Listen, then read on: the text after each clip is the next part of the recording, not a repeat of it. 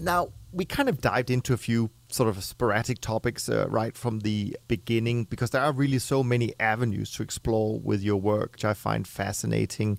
But maybe it's best that we take a step back and we look at some of the building blocks of behavioral finance. And I think you've kind of nailed it down to, or boiled it down to, four groups of social difficulties surrounding investment making decisions. So maybe from the starting point, we could kind of define them and talk a little bit about each of them, and then afterwards we'll go on and talk about some of the solutions you've identified as well. Yeah, so one of the things that I've tried to do in my last two books, one of the frustrations that I had with behavioral finance was there were these larger and larger lists of biases. I think it was approaching about 200 the last time I read it. And so, it's not all that helpful to come to a trader, to come to an investor and to say, look, hey, Mr. Investor, there's 200 ways that you can get this wrong. So good luck.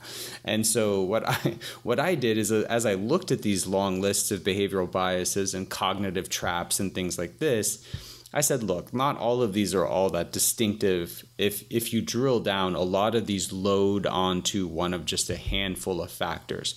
So I began to look at the literature on investment error with no preconception about how many sort of errors would shake out, but I really landed on four. So we can, I'll sort of list them here, and then we can talk about them in greater depth. Sure. So the first was ego, which is sort of overconfidence writ large. The second was emotion, our tendency to trade on our emotions rather than our logic. The third was attention, which was our tendency to confuse things that are visceral or lurid or sort of sexy with things that are likely.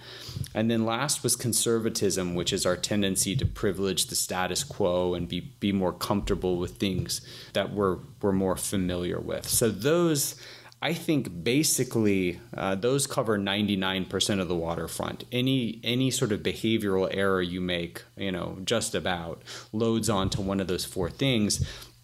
And the cool thing about it, like you hinted at, is once we have a manageable universe of investor behavioral risk, we can start to design systems that are robust to protect against some of those risks. So that's why I think it's important to sort of codify and winnow down that universe of bad behavior.